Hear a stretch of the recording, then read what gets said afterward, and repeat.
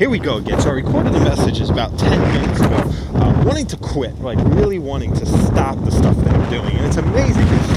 Something as simple as saying, hey, it's really windy out there. Something as simple as, hey, I'm going to walk from one end to the river and back again, which is, 20 minutes each way. And I'm just going to talk and record messages, talk about the stuff that inspires me, talk about the ideas that are coming up, talk about creativity, talk whatever about's important, for 20 minutes back and forth. And so what happens? I record the first message, and then 3 minutes after, I was like, this is dumb. I should do something else. There's something that's more important to do.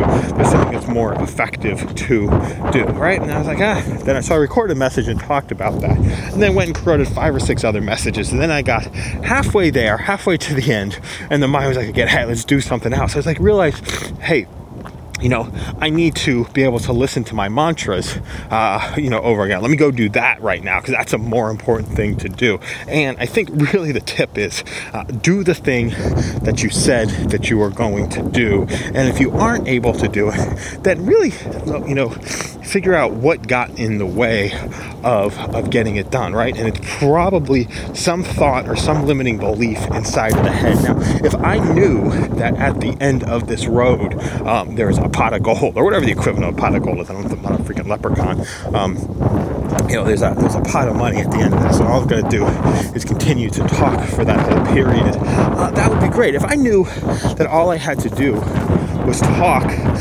till the end of the period for 10 days straight, absolutely, 100% I would do. If it was 100 days, have to do it for 100 days straight, and there's a pot of gold at the end of the rainbow, I would do it. If I had to do it every single day for a year, and there's that pot of gold at the end of the rainbow, 100% that I would do it. It's the, hey, but when it happens when we've got to rely on ourselves, right? When we've got to rely on our mind, when we've got to rely on our particular goals to get something done, then that's where we start to get into trouble. That's where we start to face problems. That's where we start to face challenges. That's where we start to talk ourselves out of that. But treat yourself like that result is going to be there at the end, because the chance of it actually being there at the end are extraordinary if you treat yourself like that is going to be the case. And now, motivated a little bit more. Now, the challenge that I had at the beginning of this was, why am I doing it? It wasn't connected to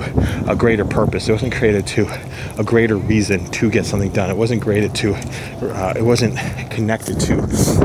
a bigger mission. But the second you connect it to something bigger, something that's more possible, it becomes a lot easier to do, and the speaking becomes a lot more powerful. So it started this message starting off as a excuse message, or a getting over something message, turns into an empowering message, and then something that can be absolutely extraordinary. So thank you so much for listening to this. Have an awesome day. We'll see you on the other side.